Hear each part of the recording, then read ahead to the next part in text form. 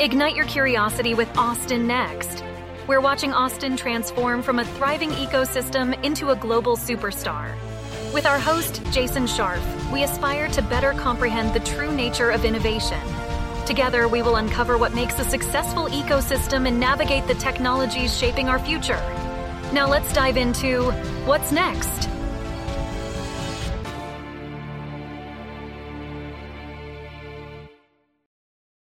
Cities are changing as rapidly as ever due to increased migration patterns, new hubs of innovation, and an evolving way we work. What does the city of the future look like? And is Austin leading that trend? Today, we bring in Cullum Clark, the director of the George W. Bush Institute and SMU Economic Growth Initiative, and an adjunct professor of economics. We talk about Austin's transformation, what does a future city model look like, and what comes next. Within the Economic Growth Initiative, Cullum leads the Bush Institute's work on domestic economic policy and economic growth. Before joining SMU, Clark worked in the investment industry for 25 years. Prior to investments, he served for 1 year on the staff of the U.S. Senate Select Committee on Intelligence. Cullum fulfilled a lifelong goal by earning his PhD in economics at SMU in May 2017 and subsequently joined the faculty of SMU's Department of Economics. His research is focused on monetary policy, fiscal policy, financial markets, economic geography, urban economics, modern economic history, and economic growth. Cullum's volunteer leadership activities include serving on the boards of Uplift Education, the Eugene McDermott Foundation, the Yale University Art Gallery, and the Foundation for the Arts, as well as the investment committee of SMU. Cullum, welcome to the Austin Next podcast. Thank you so much, Jason and Michael. Great to be with you. All right, I'm going to kick this off with the origin of this episode. I was listening to the Feudal Future podcast, Cities of the Future, and in the beginning of that podcast, they asked, what is the city of the future? And you responded without hesitation, Austin. Why did you say Austin? Well, thanks so much for having me.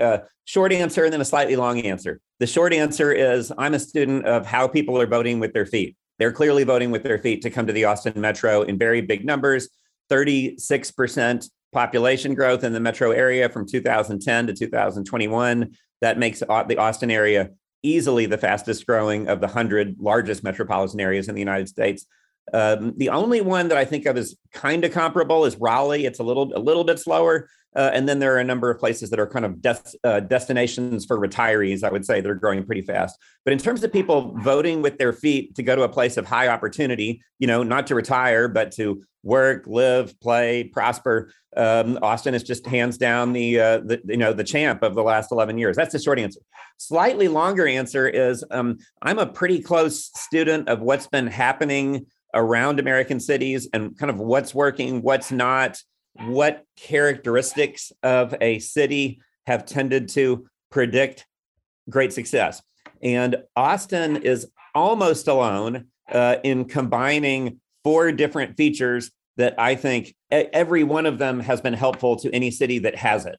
Number one, to be a big college town, to be universities are more important than ever as knowledge-generating institutions and creating the highly educated workforce that the economy needs. College towns are outperformers in general in 21st century America. Number 2 is being arguably the biggest tech center between the coasts. Clearly, it's been great to have a diverse economy led by tech over the last decade or two. So Austin clearly has that, and that's been great news. Number 3, I think it's been really important to have a great reputation as a kind of a cool lifestyle kind of place, a place that has a great live music scene, great outdoor amenities, all the trail systems, lake and so forth.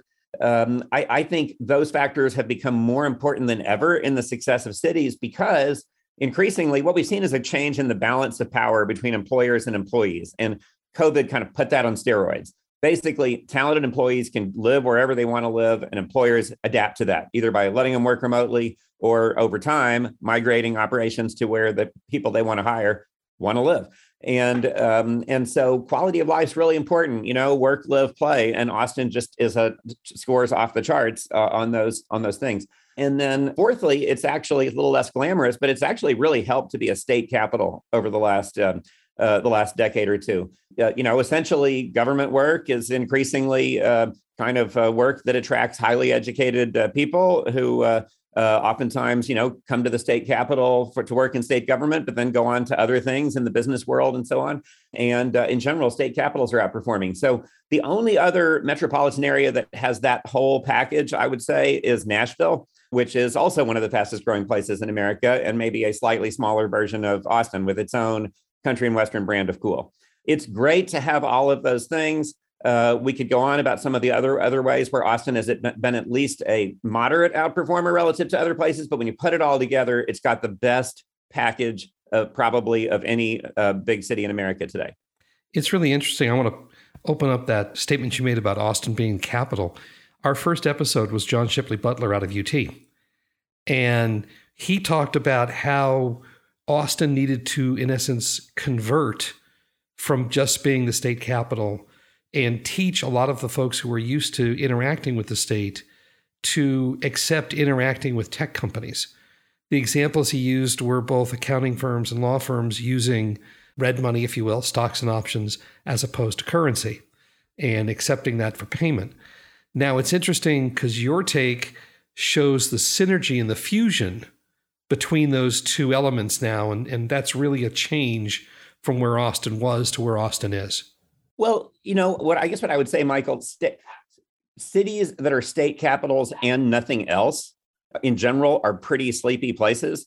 We had a kind of this slightly strange tendency in the 19th century for states to move the capital out of the biggest city into a kind of de novo place, like Jefferson City, Missouri or something.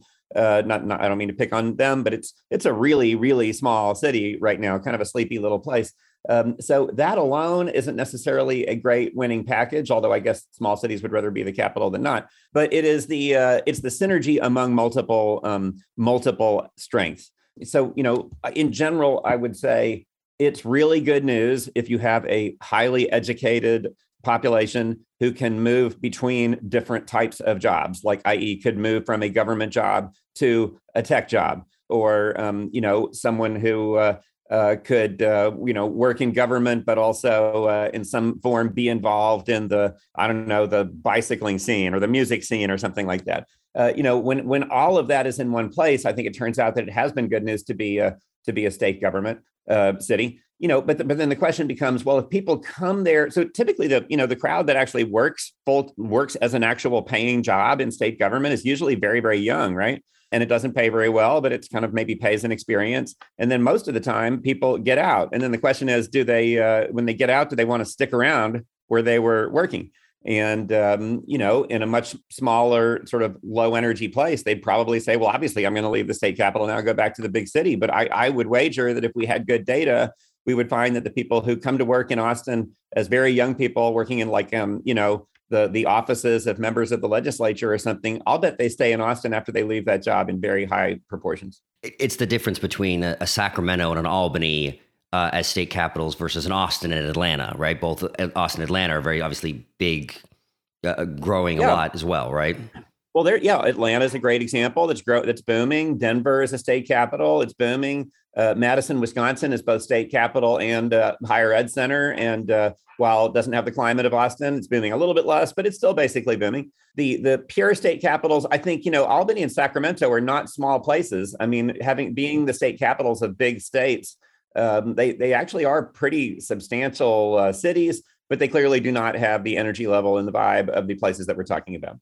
We're talking a lot of, you use the word energy level and vibe, and I want to throw narrative in there as well, because what I find interesting is people have been voting with their feet to your point, Nashville and Raleigh for a long time as well.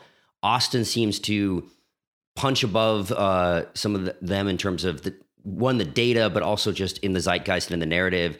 I want to bring maybe another city into that example being Miami, which some of the numbers actually recently haven't been great in terms of actual movement and so forth. But, with the tweet heard round the world, they really, and I think if you look at the last year and a half, they replaced Nashville in terms of the narrative. Everyone was talking about in the beginning of the pandemic, it's Austin and Nashville, and then suddenly it was Austin and Miami.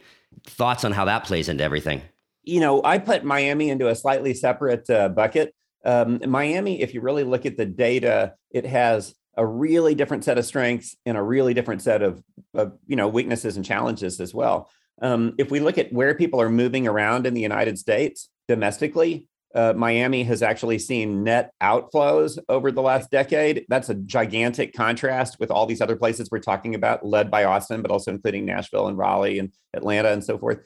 On the other hand, it's a huge immigration magnet, being in a sense if you will, kind of the offshore capital of Latin America, right? I mean, the place that just enormous numbers of people, particularly like fleeing dysfunctional regimes in Venezuela and this sort of thing, or just, kind of parking money. And some of the family lives in Miami while others are running the business back in the original country. That is a dynamic that is clearly not present in any significant way in Austin. And that's huge in Miami. So, that's just a different kind of place. I think the enormous immigrant population, many of whom are well educated and actually, pretty wealthy as well. There can be pretty big consumers. That's been a huge source of energy in Miami. However, I would argue ultimately the lifeblood of a thriving metropolitan area is a well-educated workforce who's prepared to work in a lot of industries and do a lot of things. Miami actually has pretty relatively low education levels comparatively, whereas Austin, Nashville, and Raleigh have very good education levels. And so that I think is a challenge for Miami.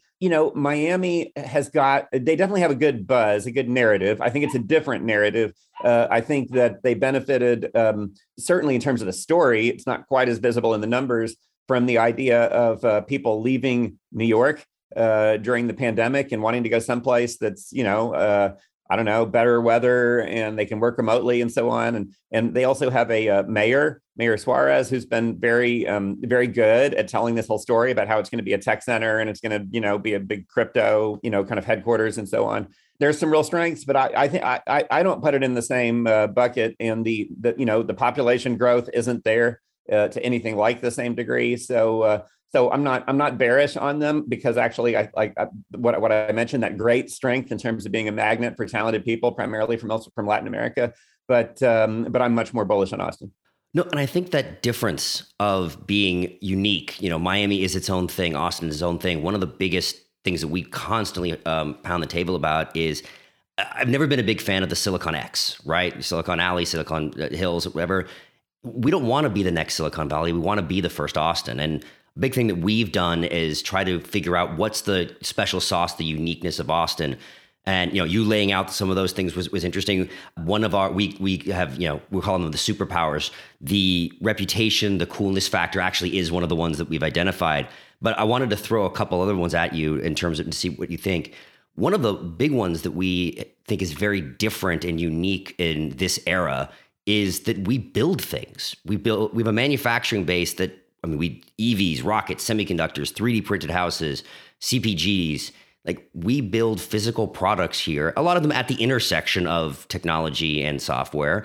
How do you think if that affects our, city of the future possibility? Well, I think you're absolutely right. I think you're very much onto something, Jason. I think that the contrast with what the West Coast, particularly along the California coastline, from San Francisco, really right on down to LA and San Diego, what that's become, the contrast couldn't be starker. I'd like to put what you said into a slightly wider context. You may or may not know, I had the opportunity to co-write a book called The Texas Triangle with former San Antonio Mayor Henry Cisneros and Bill Fulton of the Kinder Institute in Houston, and David Hendricks, a longtime journalist in San Antonio. So at any rate, we really tried to tell the story of the rise of a mega region, as we and others call it, that is formed by the triangle connecting Dallas-Fort Worth, Houston, San Antonio, and Austin. Some say only in Texas would we connect 4 points on a map with a triangle, but as you all know, being Austinians, it works. But part of the story is the Texas Triangle in general makes things. It is the manufacturing prowess and position of the mega region is an undertold story. And yes, that applies to Austin. It also applies to San Antonio and Fort Worth, not quite Dallas to a moderate degree, but Fort Worth in a big way. And then of course in Houston they process raw materials into final products into a bigger degree than any place else in North America. So we actually are kind of a manufacturing power, and a rising one, while I think rising certainly relative to the traditional, manufacturing heartland in the, in the upper Midwest and so forth. And I think companies that make things are also betting with their feet. Nobody's building any new wafer fabs or any new, electric car manufacturing plants or anything else along the West Coast anymore. And I think that reflects just a radically different business environment, radically different costs to operate. I think Austin, the city of Austin, of course, has this kind of deep blue reputation. We can talk about politics in a bit if you want. But the truth is, when you take the metro area as a whole, it's a pretty great place to do business. It scores pretty high in, ease of doing business rankings. And I have colleagues at SMU who put out a score for what they call economic freedom, basically like the regulatory environment and taxing environment and so forth at the metro area level. We know Texas is a pretty attractive place to do business, but one might think, oh, well, the, kind of the deep blue heart of Texas might be kind of a contrast. But the reality is, if you take the whole metro area, I would say it's probably going to score higher in ease of doing business, attractive place to build a facility of some kind than the vast majority of other metro areas around the United States. I think it's notable. A friend of mine who really knows real estate well pointed out that it's kind of a technical point, but the Austin extraterritorial jurisdiction, the ETJ, which is where Elon Musk is building the enormous Tesla gigafactory, is arguably the best place in America for him to do that.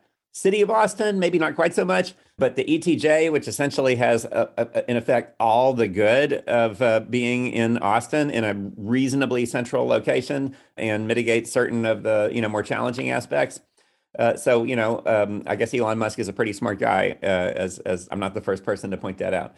So the fact of making things in general, manufacturing related jobs actually typically pay more than the average job and require higher than average skills these days. It's not an assembly line anymore. It's, operating robotic arms and so on. It's a skilled thing. Manufacturing employment in America is probably not going to go up very much because we will figure out how to automate more and more activities. And yet there's a significant geographic shift, and it's coming towards the Texas Triangle. It's interesting you talk about this, the manufacturing shift as comparing Texas and California. Now, I grew up in LA, and at the time, there was a Chevy plant not too far from my home. And more, the manufacturing base of California is gone, and with it is a lot of the middle class. And one of the things we've seen about Texas is that with that ability to build things, with that desire to build things, whether it's here in Central Texas and in San Antonio as well as Fort Worth, all three are good places for middle-class families. And the more we can promote that and maintain that ability to support middle-class families, I think the better off we all are. I couldn't agree more, Michael. One thing that I've had a lot of chance to think about, write about, and speak about is what's going on in housing markets, which is very fundamental to how the extent to which cities are thriving these days. One calculation one can readily do. I've kind of borrowed this from a colleague, Wendell Cox, who's a great longtime thinker about housing costs, is to adjust local income levels for the true cost of living in a place, including the cost of buying and paying for a home. And on that basis, all of the Texas Triangle metros score quite well, right? We score kind of well for the just absolute income level, but once you adjust for housing costs, we actually score quite well. That's the case in Austin. It's also the case in really all of the other Texas Triangle metros. So I think like an interesting contrast, and we should talk more about housing, maybe even in the city of Austin, which I know is a topic that everybody talks about all the time when they live there. It's not a happy topic, nor is the traffic congestion, right, on I-35. But that said, when you actually look at the metro area level as a whole, if you look at just the number of units built over the 5 years ending in 2000, because I don't have the more up-to-date data, 2021, I'll update soon. But the number built in Austin as a percentage of the population is actually among the highest places in America. And if we compare it to places that Austin may like to compare itself to, like other big tech centers, right, it's 3 or 4 times higher than a number of them, like San Francisco and Boston. It's actually more than 6 times higher than not total number of units, but total number of units as a percentage of the population. More than 6 times higher than the Silicon Valley, San Jose metro. And also, by the way, it's higher than Dallas, Fort Worth, Houston, San Antonio, higher than Nashville, actually a little lower than Raleigh. But when you look at that, yes, a lot of people have been pouring into Austin, and you always have to ask, like, what's the direction of causality, right? The people are coming, therefore builders build, or it's possible to build, therefore the housing is a little more affordable than on the West Coast, and therefore people come. As an economist, I would say the causation runs in both ways, but the result is clear. The greater Austin metro area has built enough new housing to house the people coming at prices that are expensive, but they're not totally insane by U.S. standards today. Now, that said, we've got to put in a great big caveat, Michael, and say there sure have been big price increases over the last decade. And in fact, of all of the top 100 metros in the United States, on at least one measure I keep track of, Austin ranked first for the percentage increase. So the problem is growing. But if we look backwards, at least at this enormous tidal wave of people moving into the Texas Triangle, and more than anywhere else moving into the Austin area, that's been a big competitive advantage relative to the West Coast and some other places. Well, and I think as someone who recently bought a house here in Austin, I can definitely feel that price increase. But I think one of the things, and you said the numbers you're putting out, you keep mentioning the Austin Metro, which I think is important to note that yes, the city of Austin and the Austin Metro are, it's a part of the whole thing. It's not as centralized. We really are turning into this kind of multi-hub. Each city has its own innovation flavor and its own downtown. How does this play into our growth and transformation? Because this seems to be a unique thing, recent, and also a more Texas thing as far as I've seen. You could describe Dallas probably the same way. I think that's exactly right. So the contrast between the core city and the wider metro is a really important story all over America, but to an even greater degree than in most other places in the big Texas metros. So let's explore that.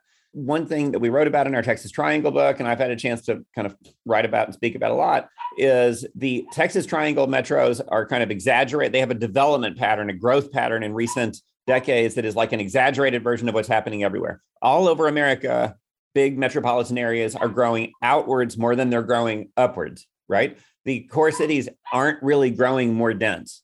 There's an academic, Shlomo Angel, who showed that over the last 100 years, every major metropolitan area, or core urban area, I should say, has grown less dense over time. And maybe that's flattened out a little bit in the 21st century, but there is no clear tendency for even the most successful cities to actually grow denser. On the contrary, as people pour in, substantially all the population growth is on the periphery. Now, in a place like San Antonio or Austin, there's been room to grow kind of on the periphery of the core cities. So the core cities are still growing. You might have noticed that the core cities of Dallas and Houston shrank over the last year.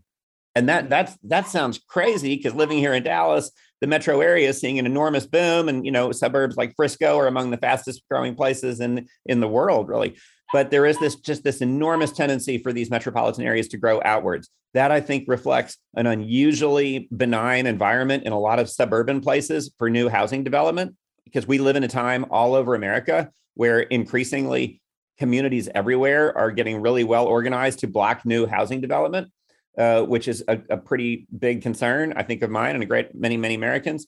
But we have a better approach to it than just about any place else in the major Texas metropolitan areas. And that's been good news. But it's not just about the regulations. It's something beyond that. It is the rise of what I would call a more polycentric geography throughout the major metropolitan areas of Texas. And in fact, I think this is more highly developed in places that are bigger than Austin, like the Dallas-Fort Worth area and the Houston area. But it's clear what the trend line is in Austin. And the trend is to create lots of alternative downtowns, not just the suburban office park of the 80s, say, but rather places that have high rises, relatively dense work, live, play environments with, multifamily housing within close walking distance of job centers with, parks and coffee shops and everything else. So walkable centers all over the metropolitan area. There's a guy named Chris Lineberger. He's a professor at George Washington University, and he's kind of like America's chief apostle of walkable urbanism. And he has done the great service of literally just naming what he calls walkable urban places, walk-ups, all over America, at least in bigger metropolitan areas. I know the Dallas data better than the Austin data. Sorry about this, but I can tell you Austin's heading the same way. On his own count, there are more walkable urban places in the Dallas-Fort Worth area outside the core cities of Dallas and Fort Worth than in the core cities of Dallas and Fort Worth put together. That's pretty interesting. And the cities of Dallas, Fort Worth basically aren't, or at least Dallas isn't building any new ones, whereas new ones are popping up almost, by the month in high growth suburbs to the outside. Now, Austin, if we look at the population of the core city as a percentage of the metropolitan area, the core city is still kind of big as a percentage, but you can say with certainty it's going down, right? The city just isn't, the population isn't going to grow very much going forward, I would wager. Maybe it'll manage some degree of growth, but it's very hard. Maybe we can debate what should happen, but I think what will happen is not an enormous increase in density. In fact, if anything, the city's made it very, very difficult to build new housing of any kind of type. So the city's not, even if people like, new urbanists in the city would sort of welcome the idea of greater density, there are going to be pretty big changes in the policy setup for that to actually occur. And the experience of cities everywhere else suggests it's not real probable. Maybe you'll get some, luxury towers built in a handful of really, really attractive locations, and that'll feel like density, but it'll be a relatively small number of people. On the contrary, I think what's clearly happening is Georgetown, Round Rock. I don't know very much about the town of Hutto, but then I had a chance. A guy that we know brought a real estate deal to me and showed me the demographics of Hutto, and I can tell you we invested the moment we looked into it because it's really growing fast. So, Bastrop is growing fast, really on all sides. Hays County is, I think, by some measures, the fastest growing county in America, or at least over a certain size. It's very, very high up there at any rate. To the southwest, I would wager that essentially the whole area along I-35 between Austin and San Antonio will experience enormous development as far as the eye can see. And one day, the U.S. Census Bureau will declare Austin and San Antonio to be a single metro area like Dallas and Fort Worth, like Minneapolis and St. Paul. And at that point, it'll be one of America's biggest and fastest growing, probably the single fastest growing. So, let me say a little bit about this polycentric model, if I could. Not everybody loves it. Many people think the main, focus of energy should be on like revitalizing, in the case of places like Dallas and Houston, or maybe making even more economically vital downtown areas like downtown Austin, because downtown Austin is in pretty good shape. But that said, what we have found is this polycentric model works. I would argue that in 21st century metropolitan economies, you have basically the situation that as the economy has grown richer over time, you have ever more job specializations, right? Greater and greater division of labor. To be at the cutting edge of being a big, highly productive, highly innovative city, you basically have to have really a lot of people doing a lot of different things. It's just a complex thing. And the issue has, as it has always been throughout the history of cities, is how can you best organize large numbers of people, given the challenges of bringing lots of people into one place. And I think it has turned out that monocentric cities with a really big central business district and then just kind of radiating outwards, everyone trying to commute into the city center, that was a model that already was peaking in the middle part of the 20th century, and it's really been in decline ever since. It just doesn't turn out to be a good way to organize 21st century economic life. I'm sorry, I'm laughing. There's a group of people, and it's not just Austin, and we saw it in California where we used to live, but they really, really believe in densification. There are some places that are even talking about outlawing the zoning of single-family homes. And one of the ways that they seem to do this, or try to get this done, is via large transportation infrastructure projects.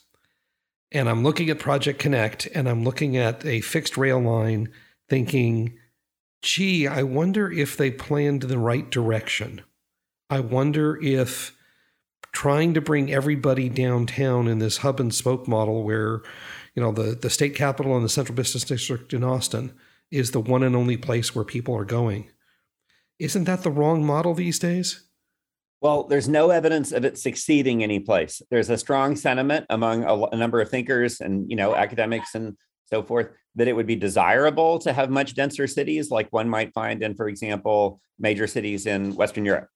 But of course, those cities, the whole street plan and so forth was built out in many cases in the Middle Ages or in early modern times, at the latest in the 19th century, before automobiles existed. And since the rise of the automobile, essentially no new city in the West, the Chinese Communist Party may have managed in one or two cases just by ordering that it be so, but no major city in the West has really arisen with the degree of density that I think a number of people would really like to see in America. So let's say a little bit about density, Michael. First thing to say is, well, what would happen if cities, not even getting to trying to force it, what would just happen if cities allowed for it to a greater degree? Because in many cases, all kinds of rules make it more difficult to grow highly dense.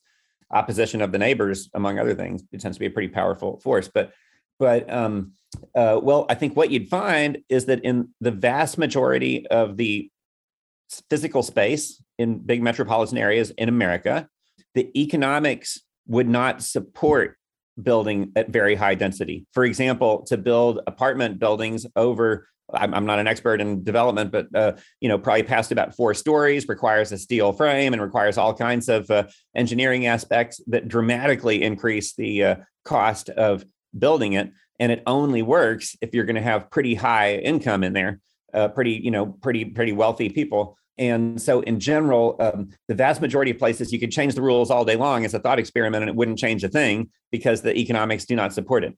In a small number of very wealthy places, there are developers who would dearly love, certainly this applies in Central Austin, would dearly love to build more high-rise towers if they can possibly get permission to do so. And to a limited degree, probably we will see that happen, but it just won't happen in very much of the city. So that's because it just doesn't work. Now, I've had the opportunity to collaborate a number of times with my colleague Joel Kotkin, who is a great thinker about American cities, and he lives out in Orange County. I think he's a fan of Texas. I'm always saying, Joel, like the water's warm, you can come here, but he doesn't do that.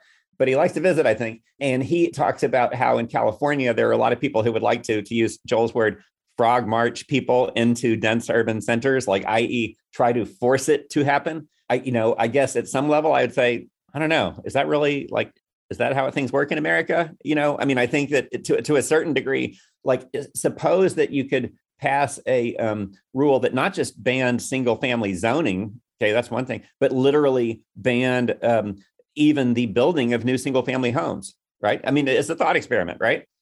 Well, first of all, at some point you have to say, does a good society actually ban the creation of a product that very large numbers of people want?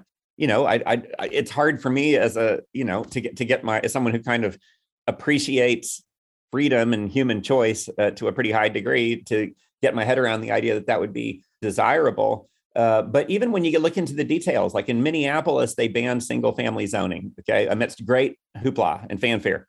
People who are, activists on behalf of affordable housing activists who are really concerned about the availability of affordable housing in Minneapolis are universally disappointed by the results. If you actually think it through, well, in some neighborhoods, if you actually ban single family zoning, you in a sense make it more economical to build luxury multifamily than you could do before in that exact spot. And so you're likely to see the elimination of a certain number of affordable old single family homes that get replaced by new, mid-rise or high-rise luxury multifamily. And the net number of relatively affordable homes goes down, not up. So that's a problem. And another problem is just a great big yawn, right? I mean, you say that okay, now we've changed the zoning of this or that relatively low income neighborhood to multifamily. And, hey, developers, you're free to come build multifamily, and crickets. Nobody shows up because the economics aren't good, right? And on top of that, Minneapolis has pretty big challenges reputationally about, public safety and so on these days. So I think that trying to force it to happen in general, the tools aren't there. When even some weak version of the tools has been tried, it's not been successful. Now, some would say, if only we built out transit to the degree that we have in, in major European capitals or in like Tokyo or something like that, well, then of course, density would follow. I think we have a bit of a problem in America, though, when you start talking about building light rail and subways and so on. I mean, I'm not opposed to when the economics make sense, when you can demonstrate that the ridership is going to be there, and that the ROI is reasonable. I'm not ideologically opposed to it or anything. Like, let's be sensible. But in general, I think that kind of that in most metropolitan areas, that ship has sailed. We spent many decades becoming very big, physically big, spread out in places like Dallas and Austin, kind of medium density, not very high density places. And I don't think the numbers are going to work. I don't think you can make the economics work in kind of any big metropolitan area of America that didn't become dense back in the 19th century. And which only applies to about like 5 or 6 places. And indeed, I think not so far below half of all the people who ride public transit to work each day in all of America are in a single metro area, right? New York City. So, I think that the answer for getting people, around is not try to build like European or Asian style, highly dense subway networks or something. I think it is 21st century solutions that's going to involve a whole lot more like well-designed bus routes, bus rapid transit. It's going to involve a whole lot more Uber pool type approaches, and all of that put together probably isn't going to have the result of increasing density in itself. It's going to actually just provide better ways for people to live in a medium density, not a high density environment, and still get to work. And I hope that we do all those things because I think there's a lot of room to improve. I guess last thing I'd say is, green considerations. I'm pretty green myself. I mean, I care intensely about clean air and water and so forth. And I actually really appreciate parks, trails, and the natural world in general. I think the really strong sentiment for high density out there in American cities, part of it is just aesthetic. Part of it is just there's a certain crowd of people that just looks at it and thinks it's better, prettier. I mean, like a better way for human beings to live, which is fine for them to think that. And there are many places where they can choose to live like that. But it's a little bit hard to sort of force that view on other people who disagree as to what is desirable. But then there's the view that, very long commutes are likely to be bad news for, carbon emissions and for the environment and the planet and so forth. And I don't disagree. But the good news is there's good news out there. One bit of good news is that in the increasingly polycentric environment of Austin area and the Dallas area and other big metropolitan areas that are booming, actually, a whole lot of people commute essentially from one suburban place to another suburban place. And in general, the people living in the suburban areas, in many cases, have shorter commutes than the people living in the core city because they live relatively close to suburban job centers and don't go all that far. So the sprawl, quote unquote, is kind of a dirty word, but the idea of these kind of outwardly growing metropolitan areas have in many cases been maybe not ideal. There's work to be done, but not so bad on the carbon emissions front. And then on top of that, we potentially have a future of a whole lot more electric vehicles, and that also will mitigate that issue to a certain degree. So, but there's plenty of challenges. As we kind of sprawl outwards, I think very oftentimes we underprovide parks and green space, and we pave over too many things and have too little respect for the natural world in ways that we will come to regret in Texas. But I think that it's fine for people to say, if only we could be as dense as Brooklyn, but I just think it ain't going to happen. I think one of the reasons why it may not happen is that it seems that not only Austin, but most other cities just don't seem to be able to do long-range planning anymore. I had 2 examples from Austin. I mean, we've got a 20-year-old airport plan that called for additional jet fuel storage, while the location for the jet fuel storage was great in the mid-90s. It's not the right place, the right amount, and the right location anymore. More recently, the city of Austin got slapped around by a judge regarding their land use ordinances, also 20 years old. And everybody agrees it's out of date, but nobody seems to be able to plan for that long in advance. How do you see that changing? Is there anything we can do? Well, there's a lot of people, and I kind of put myself in this camp, who basically think Washington, D.C. is so hopelessly dysfunctional that the best hope in terms of governance in America is local. The mayors are our salvation much more than, presidents and senators and so forth. And I'm inclined to agree with that. But then it's true. On the other hand, you look too closely at what actually happens in particular cities and particular local government.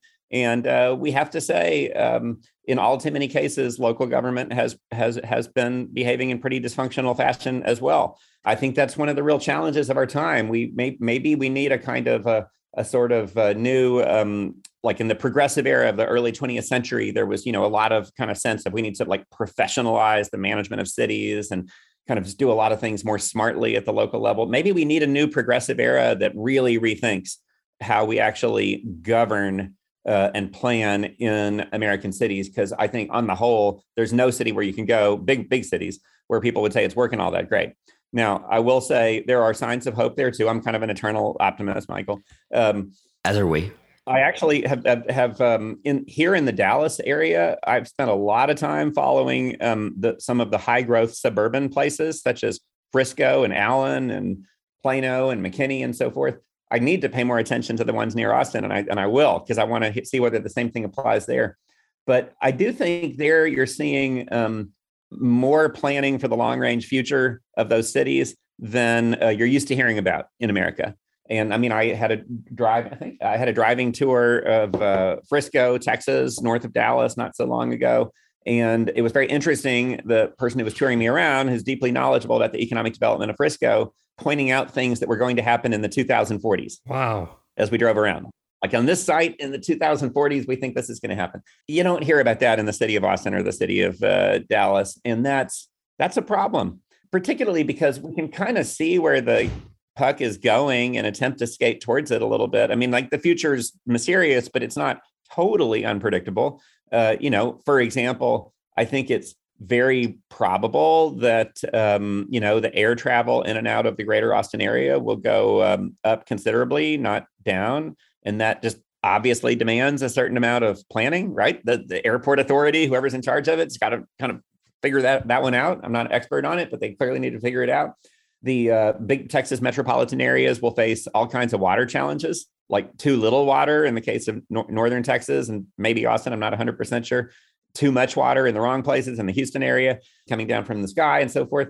So, that's going to take a bunch of planning that, I don't think we're doing yet. And so, I think we have to be honest, look at ourselves in the mirror and say that in the Austin area and in the other big Texas metropolitan areas, that wise central planning to create really prosperous cities has not been our forte, right? The success that we've experienced has been, for the most part, despite some of the, the many issues in local government, rather than because of the great far-seeing central plan.